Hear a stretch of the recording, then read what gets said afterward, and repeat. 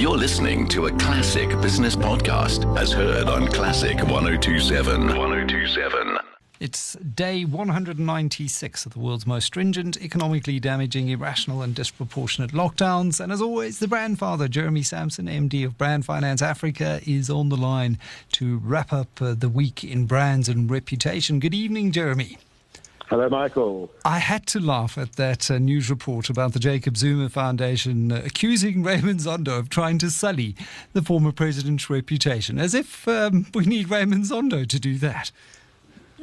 Well, I think we've said before that Raymond Zondo is very slow, he's very meticulous, he grinds finely, but thank goodness for him. What he's pulled out of the shadows in the last 2 years, and he hasn't finished by a long way. And it actually shows you that there's almost an air of panic in the Zuma camp now, because they realize that they're running out of runway, that this isn't going away. They're going to be called to account. And by calling them to account, then it could get extremely unpleasant for the previous president. It has been a good week for corruption busting, hasn't it? Shamila Batoyi has also ground quite slowly. I think the criticism has been fair that the MPA has taken its time, but hopefully the fact that it has taken its time will now mean that these arrests lead to prosecutions of Edwin Sodi, the entrepreneur, tenderpreneur and flash car fan, as well as all of those related to the asbestos tender. We now just await one Secretary General of the ANC. Very interesting to see what's happening there, the machinations at Iqbal Survey's independent group. There's a non-sequitur, if ever there was one, the independent group right now. But it's the old tactics, the Bell Pottinger tactics that are rising to the surface again. Misinformation, leaking a story before the hawk swoop, and then following on to see what kind of support you get.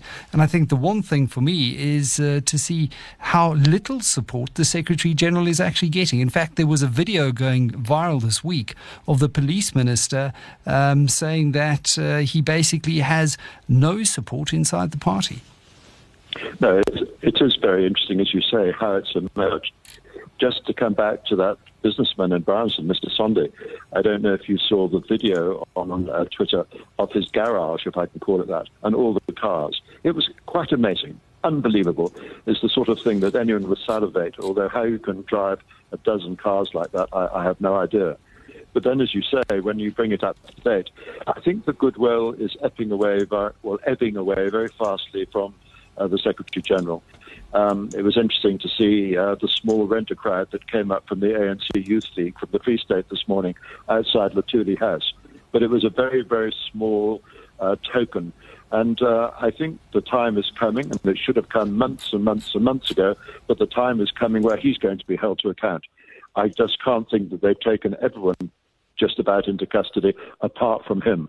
So he's standing there, and I wouldn't have thought he's sleeping too well in his home in Perez at the moment. I was just surprised that those Youth League members from the Free State managed to read a map to find their way to Latuli House, if you read that statement they released this week. Let's talk about what's going on in corporate South Africa, lest we be accused of bias here. And really and truly now, investors must be raging at what's going on at Woolies.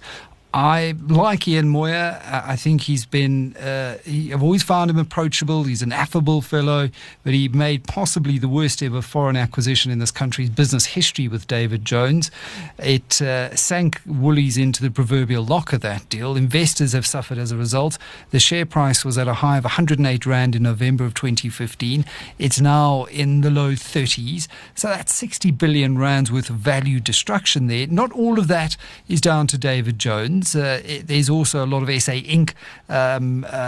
Risk off into that, but a big chunk is that transaction. And what does the board do? What does the Remco do?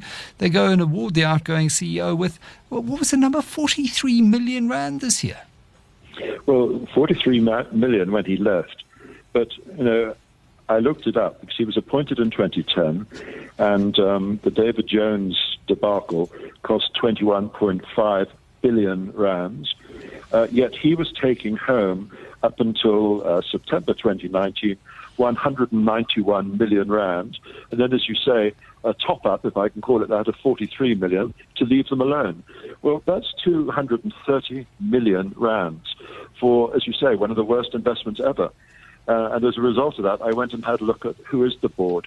And there's the great and the good there. No surprises. But they've been totally ineffectual. They should be held to account. And it brings back the question I've asked before, how relevant and how effective are many, many, many boards of directors? You asked that of the boards of directors, but I'm going to go so far as to say, where are the shareholders in all of this, Jeremy? Because the shareholders are the ones that really should be holding the board and the RemCo to account here. They should be the ones at the AGMs asking the hard questions, asking to look at the long-term and the short-term incentive packages. After all, the shareholders are the ones who vote and sign off on these packages when they are presented to them at the AGMs. Where are the shareholders? Well, absolutely right. And the shareholders usually means the pension funds and the big financial groups. And you remember what happened a couple of years ago when a certain gentleman in Investec challenged Tongaat Hewlett. He got pilloried. He had to grovel and say, sorry, sorry, sorry. Meanwhile, he was totally correct. And that's where are the Sanlams and the old mutuals and the Alan Greys and all these people? Presumably they are the major shareholders. I haven't checked who they are at Woolworths. But, well, they've lost their spines, haven't they? And you're absolutely right. People generally aren't in any way raising a voice. That's why I have to say this week I was actually quite surprised, and it surprised myself that I was full of praise for COSATU for standing up against corruption. I don't agree with some of the things they do, but I thought, well done to you, because no one else seems to be standing up, although increasingly perhaps the sea is changing. Yeah, and I suppose credit where it is due. Increasingly, we are seeing Labour point to corruption and maladministration as the reason behind our economic malaise. But there's an agenda as well behind that, Jeremy, because COSATU is trying to deflect away from the fact that our public wage bill is bloated. If you ever tackle COSATU on the issue, from Becky and Charlie to Matthew Parks to anyone inside the Labour movement, the first thing they do is point to corruption. It's a convenient fig leaf for them to say, oh, corruption, corruption, corruption. The fact of the matter remains that 60% of our taxes are likely to go to paying civil servant salaries in a country where we need to build schools and infrastructure and deliver services.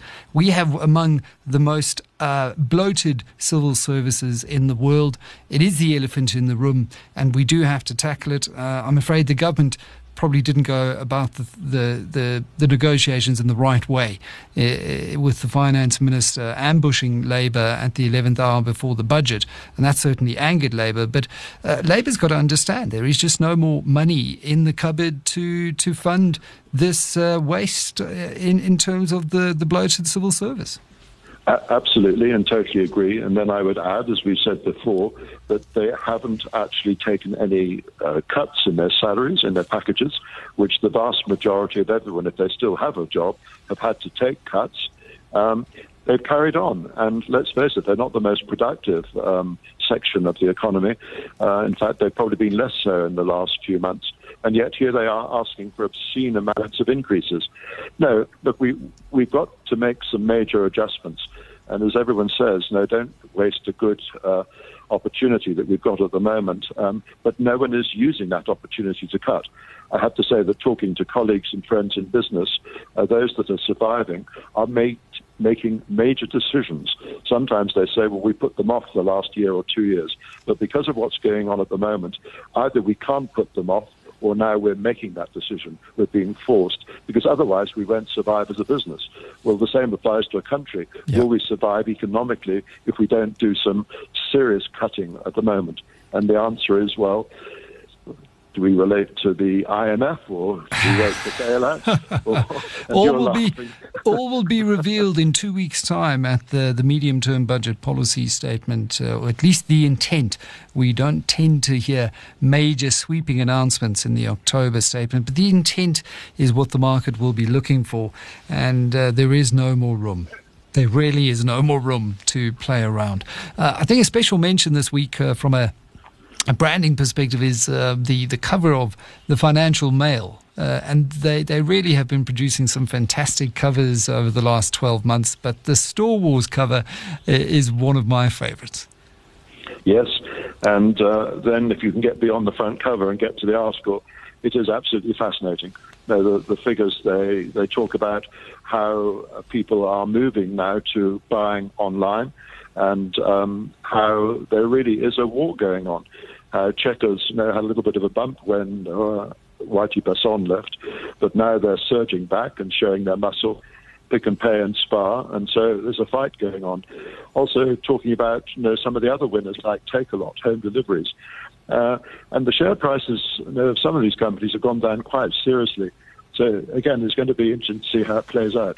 It's still small, though. If you look at it, it's likely online sales here to grow to 2% of the country's total retail turnover by the end of this year. It's big growth because it's up from 1.4% 2 years ago, and it's a massive, massive market in the hundreds of billions. But yet, for all of that, that 2 figure is still a tiny drop by global standards. So a long way to go, and I think there are a lot of very interesting disruptors in this space that one could well take a punt on to either partner with one of the bigger retailers or come in and start eating lunch out of their hands as well. So a very interesting article. Did read the full thing in the FM, bumper issue of the FM this week, and I think Rob Rowe's doing a fantastic job there. Trump and Brand Trump. Love him or hate him, he finds a way to be top of the news cycle. Well, it is quite amazing, when you always say, if you're in branding, make sure people don't talk about the competition, talk about the opposition. We want them just to talk about you, and even if they see some or say some nasty things about you, well, so what? They're still talking about you. He's giving an absolute masterclass at the moment of pushing the opposition, pushing everyone else out of the screen, as it were, and dominating it.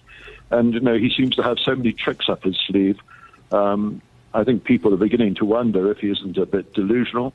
I notice some people are saying, well, actually, he's on so many drugs and a cocktail of drugs at the moment. Is he actually in a stable state to be the commander-in-chief of the United States? But the fact of the matter is that he is the commander-in-chief. He is making the decisions, and he's causing chaos. You only have to look at the stock markets around the world, how they're going up and down like yo-yos, depending on the latest thing he said. I still think Trump's going to be re-elected. I don't care what the polls are saying. They got it horribly wrong in 2016, and I expect to see a Trump re-election. Good for markets. Just lastly, as we've got a minute to go, Jeremy, I see that Brand Finance brand value has now been included in the UN's Global Innovation Index for the first time. So a chapeau for that, a real feather in Brand Finance's cap.